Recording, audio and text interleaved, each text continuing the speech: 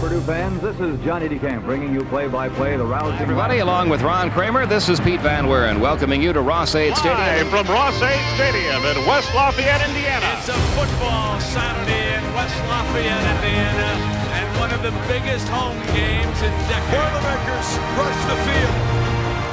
What a night in West Lafayette. Your Central Indiana Ford dealers are a proud sponsor of Purdue Football and the Ross-Ade's Greatest Games podcast. Visit your local Central Indiana Ford dealer today. Welcome to the Ross-Ade's Greatest Games podcast. I'm Corey Palm. He's Tim Newton, the voice of Purdue Football, and we are running down several of the greatest games in the history of the stadium as it celebrates its 100th season this year. A couple things before we get started. As always, we've only got a few weeks left. We cannot possibly cover all the games that we want to on this list, which is unfortunate, Tim, but we're doing our best. So this list not comprehensive.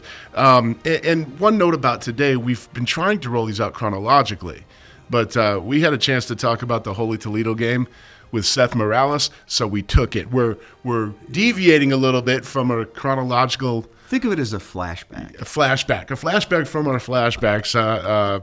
Today we're going back to October 28th, 2000. Ohio State Buckeyes come to town, and Tim, this is our second game from the 2000 season. It's actually our second game from October of that season, that month. It's hard to, even looking back, it's hard to put into words how important that month was for Purdue football. Travis Dorsch with the field goal to beat Michigan. Then you go up and beat Wisconsin, or was Northwestern was next. First. Yep. A fairly easy win. Northwestern shared the Big Ten title that year. They're very good. Yes.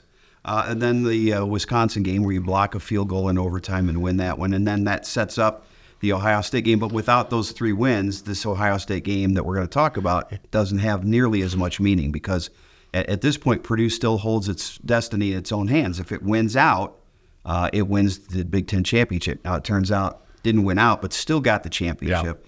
Yeah. But, all those other dominoes had to fall into place to make sure that this game had a lot of meaning. Yeah. And coming into the game, Ohio State still firmly in that discussion as well. They were 6-1.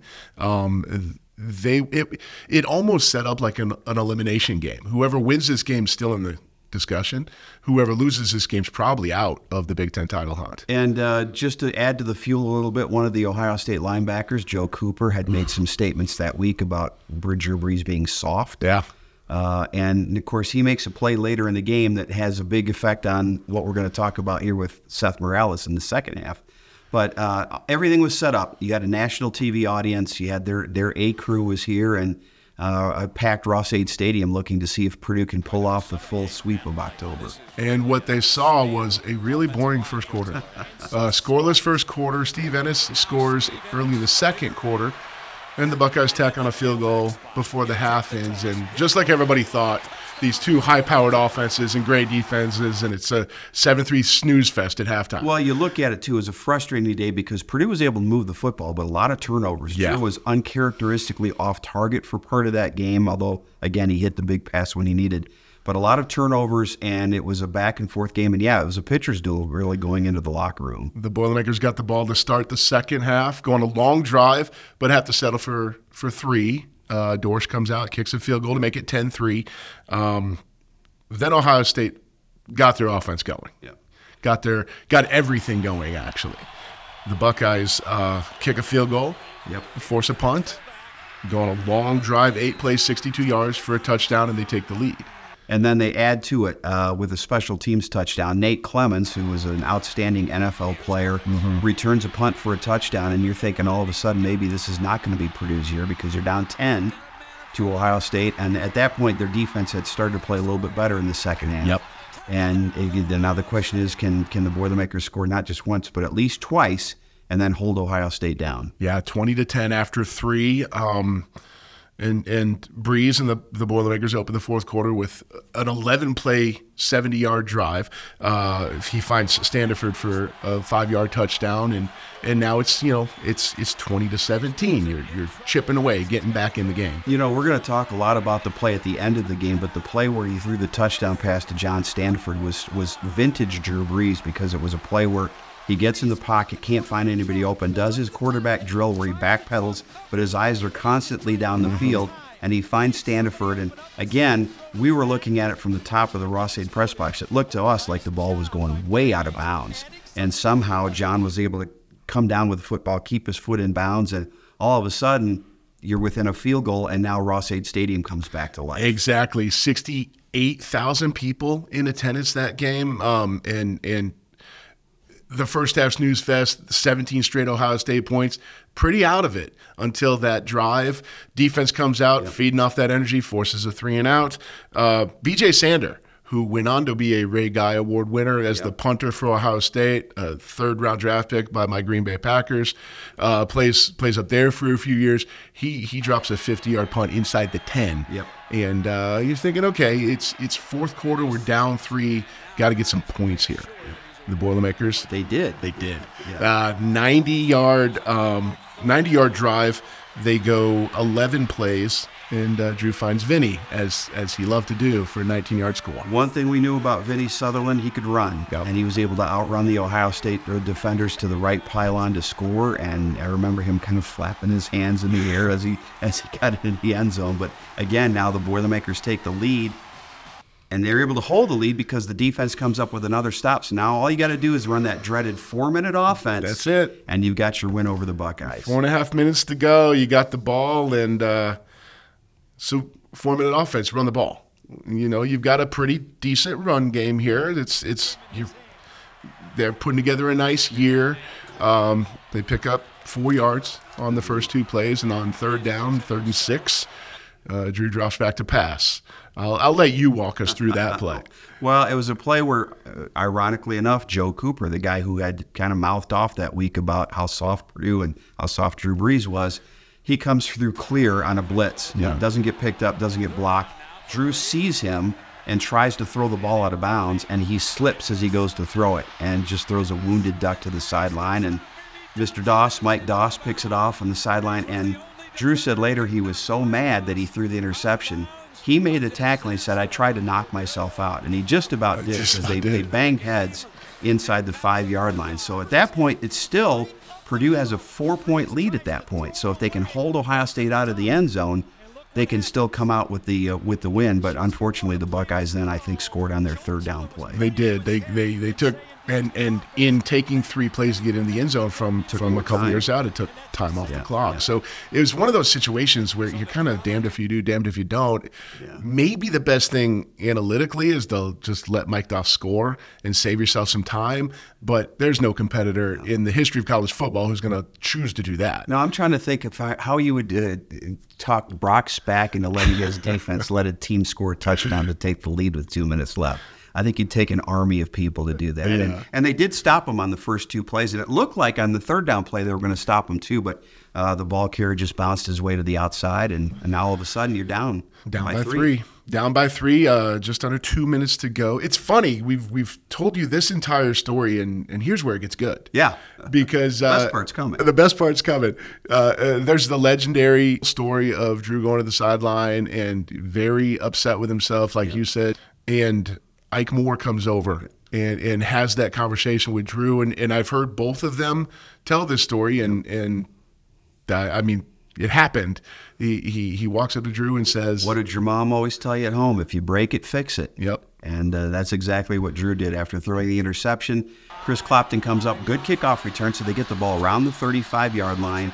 And after an incomplete pass, it brings up the play that probably is the most famous play in Purdue football history. I think the deep offense has the advantage because of the pressure, but after you've thrown 4 interceptions like this, I gotta believe Drew Brees is feeling it right now. Second down and 10. Offensive line continues to do a great job. Wide open. Got him. Touchdown Purdue. Seth Morales. Holy Toledo. Drops back, he goes through his progressions, sees the safety bite on a cross from A.T. Simpson, right, who coming across the middle. Doss cheats in a little bit, anticipating that's where the ball's going, and Drew sees late. He sees his 4th progression. Seth Morales, who comes open, he had his man beat, and 64 yards later, he is standing in the end zone. The Boilermakers back on top. Seth Morales, and we'll hear his view of that play, but I can tell you that it's a play that no matter where you are, no matter how long you've been a Boilermaker fan, you'll know exactly what you were doing at that moment, what the elation was. But having said that, there was still time left. And Ohio State, if they score a touchdown and go down the field, they're going to ruin our Hollywood story. Kind of an anticlimactic ending. Yeah. The game ended basically. Ohio State was running a play with a player coming in motion. The center snaps the ball early. It hits the player who's in motion. Purdue falls on the fumble. Ball game over. I've watched that play over and over again. Just we have access to the archival footage and going back doing research for various things. That's such a bizarre play. You're right. It's so strange. And Steve Belisari, the Ohio State quarterback, was almost just like he froze. Yeah. Didn't know what to do. He was probably the only Buckeye who had a chance to cover that ball, and he's just like, what just happened? And then it was too late. Safe to say a little bit different execution in the team's 2-minute offense. Yeah. It goes down in 2 plays and takes the lead, and Ohio State can't snap the ball to their quarterback. Mm-hmm. And then it was another of the field rushes that season in 2000. I think we had 3 that year, Michigan, Ohio State, and Indiana. So the fans rushed the field. Boilermakers win the game. Now they lost after that at Michigan State and needed some help to be able to get the destiny back in their own hands, which they got. Mm-hmm. And then Purdue beats Indiana to go to the Rose Bowl that year. On the day, Drew, like you said, 4 interceptions, 3 touchdowns, 455 yards. It was kind of a little bit of everything for the legend. And, he makes a catastrophic error and then makes up for it in the best way possible. I think the one thing we saw about Drew Brees, not only during his Purdue career, but also his professional career, he had a short memory. Yeah. And he was a gunslinger. He had that kind of mentality. He wasn't afraid to try to fit the ball into some tight spots. And once in a while, you're going to throw it to the wrong color jersey when you do that. But the one thing about him, his confidence never wavered. And for him to make that play and going through to the 4th progression on a play that basically sends your team to the Rose Bowl shows how cool and calm he was under pressure. Absolutely. You said a key word there at the end, under pressure. He had time to get through his 4th progression. Yes. He had time and enough confidence still in the protection that he didn't have to tuck it or throw it away. That offensive line was unbelievable. I've been here, this is my 45th or so year at Purdue. I've never seen an offensive line that had that much talent. And there were games, not only did Drew not get sacked, he didn't get touched and didn't get pressured an entire game. And so they took a lot of pride in that. And Drew Brees is a phenomenal player, but one of the reasons he was a phenomenal player here is he had phenomenal blockers in front of him. Purdue shared the Big Ten title with Northwestern and Michigan, as it turned out. The Boilermakers had head-to-head wins against both of them. So Rose Bowl representative. That year in the Big Ten was wild. Now, this is a while ago. There were only 11 teams in the Big Ten, which plenty of people back then made fun of. Oh, those were the days. Those were the days, right? 5 of those teams were finished with 8 or 9 wins. Yeah. And this was a time where there was no championship game to pad your schedule with another win. There was only 11 games in the regular season to add more wins. Like, it was not top heavy. It was not. That was a very good year in the Big Ten. It was very talented teams. 3 worthy champions who shared the conference championship. And again, as you mentioned, because Purdue beat Michigan and beat Northwestern in the head-to-head matchups, they were able to go to the Rose Bowl that year. And part of the reason, Seth Morales, we're gonna step aside for a brief moment, and the man will join us when we come back.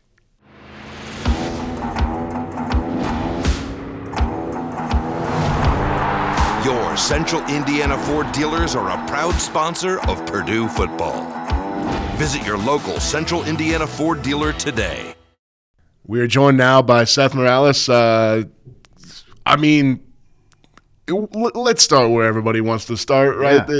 We're talking about the Ohio State game from 2000. We'll span the career and everything you've done since then, but the Holy Toledo play. The game, and the catch, and here you are.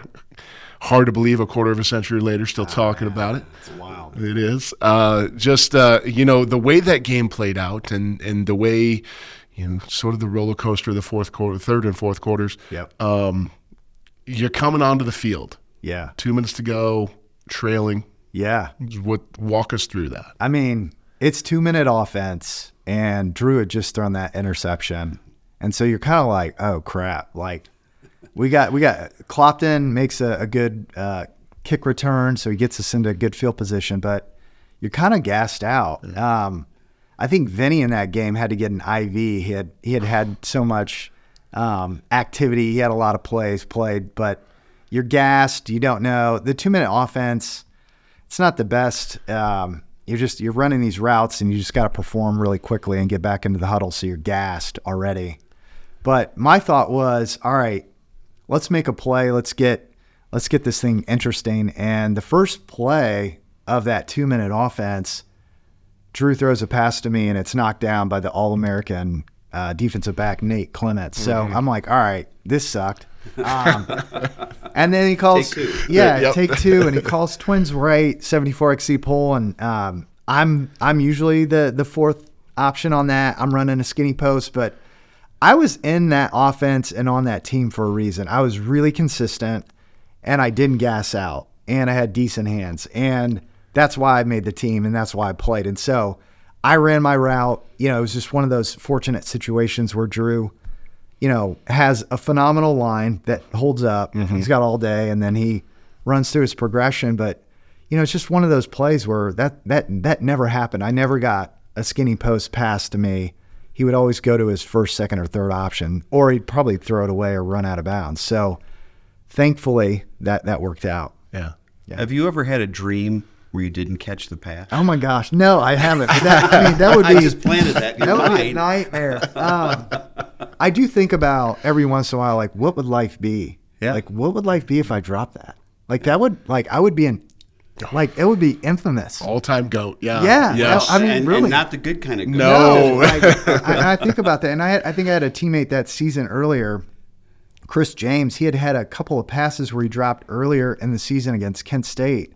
And it just it really messed with his mindset. And so, people rise and fall all the time in this sport. But I'm just grateful it worked out. Right time, right place, great quarterback. Yeah.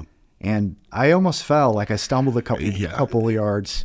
But I'm just grateful for the opportunity. I'm sure everybody has told you where they were, what they were wearing, what they were eating. So I'm going to do that. Yeah. We're up in, now this is the old press box at Ross-Ade. So you had the booth that was on top of basically the press box, and it was a low ceiling. And I saw the play start, and I saw Drew go back, and as he winds up to heave it, I look, and I see you beating your guy by 2 or 3 yards. Yeah. You are wide open. Yeah. I thought immediately he had thrown the ball 5 yards over your head. Oh, really? I thought he had overthrown you by a mile. And I thought there is no way. And I'm thinking, how are we going to come back? And it was almost like you were shot from a cannon. Yeah. And you wound up, the ball was right there. Could you tell right away the pass was where it was supposed to be? Yeah. I mean, Drew was pretty accurate. Yeah. Skinny post, I did have to kind of speed it up. I think when you're running those routes, sometimes you're 3/4 speed because you're probably not going to get it. So you get back in the huddle for the next play. But I saw that come off his hand. I saw AT run that crossing route. I was like, oh shit, I gotta pick up the pace. But I think to his credit, he's a very accurate guy. I ran underneath it, made the play. But man, that was one of those moments where after you catch it, you stumble a little bit. I was looking either side. I was like, hey, is there any way to catch me after that? I just couldn't believe how wide open I was. Yeah. And so now I look back, it's like, all right, so you had a busted coverage, and that worked out for that safety to bite like Mike Doss did.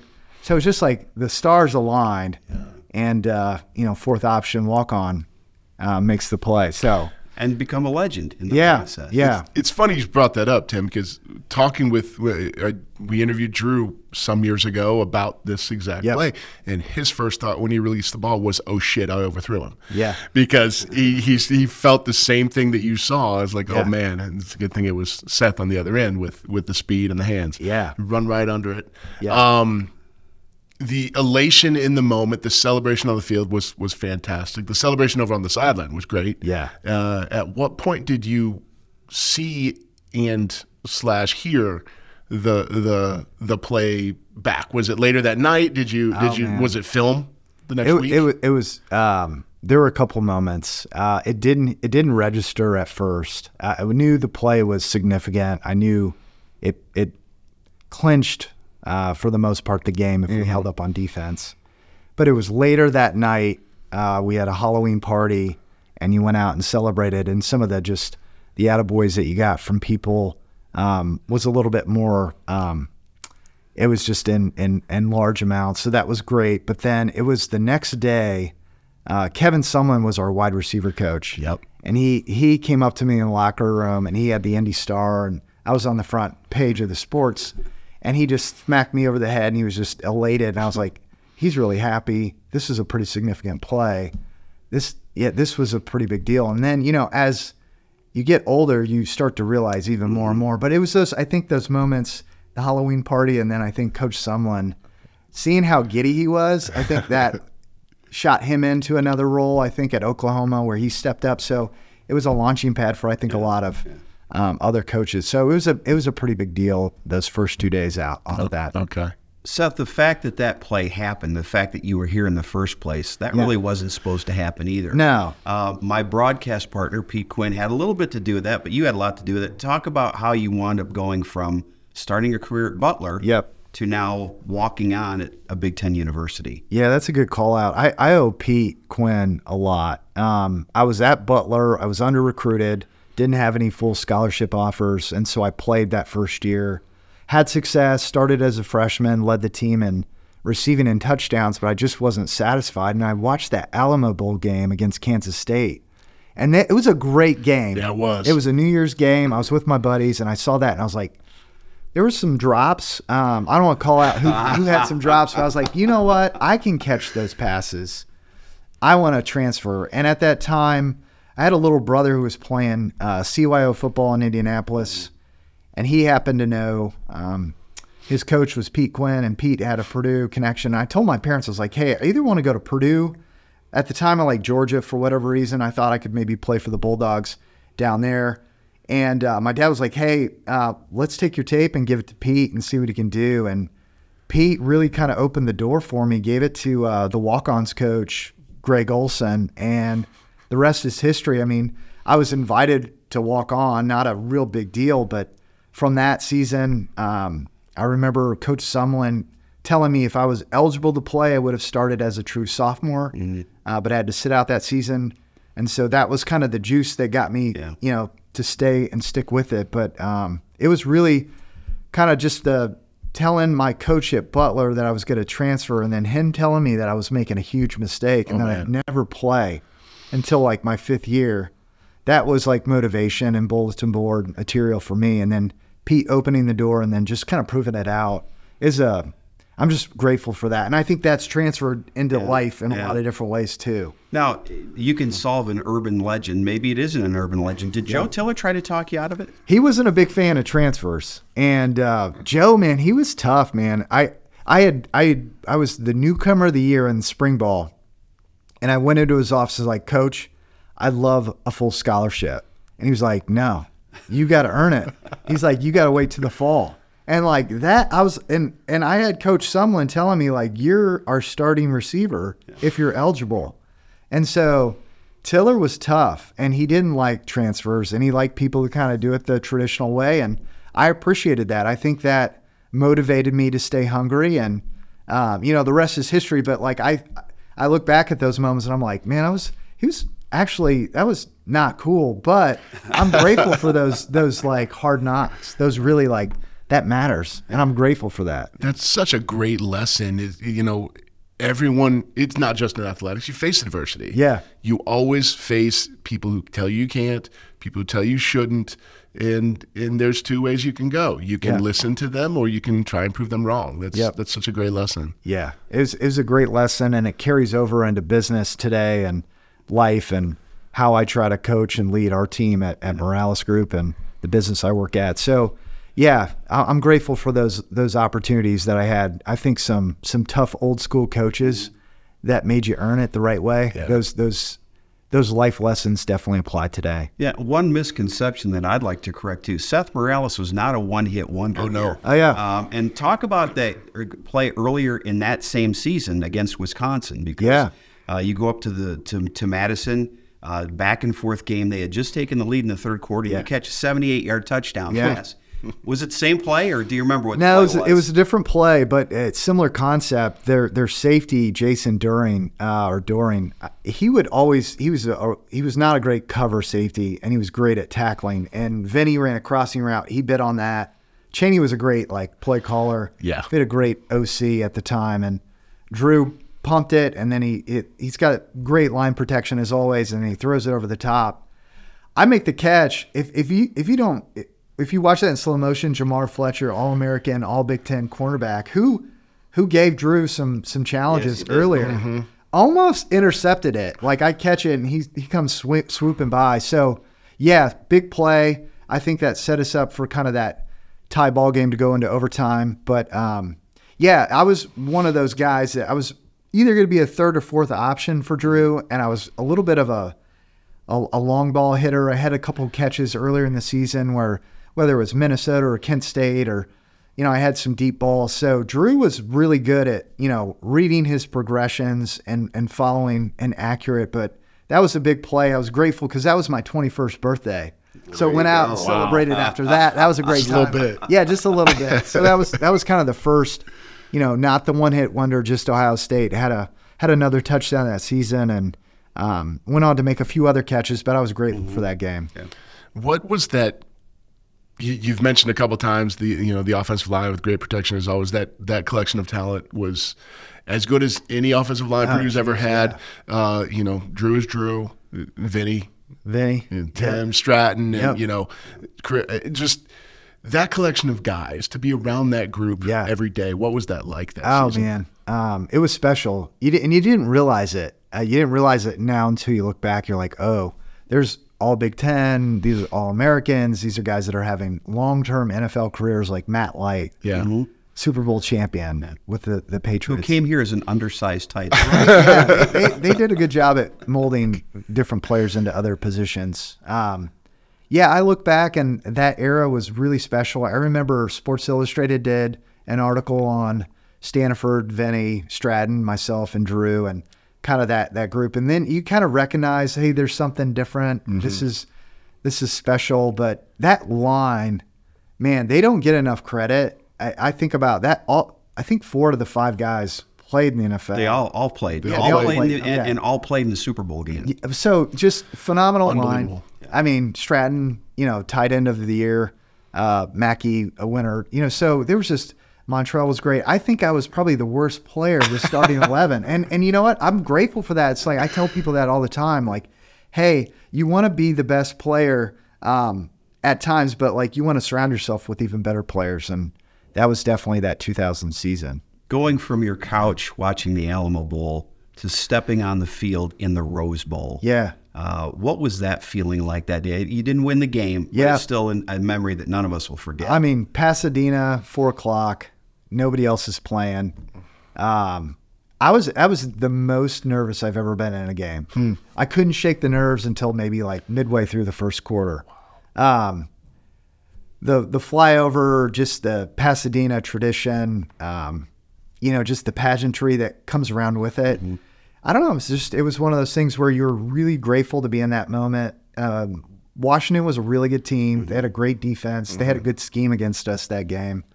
But I was just tickled to death at, going from the Butler Bowl to the Rose Bowl. And then, I made a few plays. I had a few catches that game. I didn't break out or do anything significant, but just to have that moment, to have your family come out and support you, to be in LA, there's some cool things that we did, after hours, just seeing some of the stars and being with the team. So the Jay Leno show, it was a wonderful, once in a lifetime opportunity. So I was grateful for that. You wear it on your chest now, Morales Group. Talk about the company that your dad started. Yeah. Father founded. There were 2 Purdue Sigma Chi's who were engineers. One was my father. The other was the co-founder, John Taylor. They started the business right as I was finishing up here at Purdue. Okay. And I jumped on board about a year into the company started. I was employee number 5. And we do recruiting and staffing. So just like, football recruiting, we recruit people for jobs. And we built that business up over the last 20 years. I worked alongside my father. And it's been a labor of love. It's been a cool opportunity to apply some of my underdog, gritty kind of, I think, tangibles to the world of business. We've built the business in a pretty sizable way where we exceeded over sales over annually of over 100 million. So that was quite a bit. We have several thousand employees. So, and we use it as a kind of a platform to do good. So there's kind of a cause disguised as a business, and then you have the business side, and you kind of have this legacy now. So I got my two little guys up here with me to talk to them. We just visited our Lafayette branch office. So it's been fun. It's been a labor of love, and I'm grateful for the opportunity. That's awesome. How difficult was it for you, if at all, to go to to Notre Dame for your MBA? Yeah, was that hard? For that. It was, because first of all, Pete was really Quinn was like devastated that I did that. He's like, "You're a traitor." So a couple quick thoughts there. My wife got accepted into the MBA program at Notre Dame before I did. Okay. And I was like, "Hey, you're not going to grad school without me." I was really competitive, and at the same time, I had a really, really terrible game against Notre Dame my senior year. Orton's the quarterback. We lose up there. I drop a pass late in the fourth quarter. They pick it off. They go and score a touchdown. And my senior year, Ray Williams comes in, and I split time with Ray, and I just kind of lose my mindset. And so I felt like I had some like unfinished business up in South Bend. So that was kind of the reason why I went up there. I felt like they have a great brand, good MBA program. Probably could have gone to Purdue as well, but I trailed my wife, and I was competitive. So but it was a great experience, and blame her. I like it. Blame her, but still cheer. And we still love you. It's okay. Yeah, no doubt. When people say Seth Morales forever in Purdue history, it's going to tie back to one play in Ross-Ade Stadium. We've talked about the fact that you were much more than that. But are you okay if that's all they remember you for? Absolutely. I mean, think about it. Like, I was doing a talk to a graduating class, Purdue Polytech High School, and I was talking to them about being kind of that gritty underdog, that story,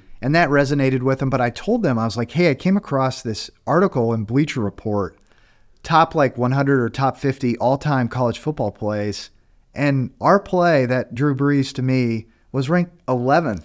So I don't know, give it credibility or not, but shoot, to be a part of, I think, a rich program, and to be, I think, in a golden era of football for Purdue, and to play that part, I was one part of the like puzzle. I'm tickled to death. I felt like I over-indexed when I got here and did what I did. So I don't know. It's just just a ton of gratitude, and I'll take it. I'll be a one-hit wonder any day of the week with that catch.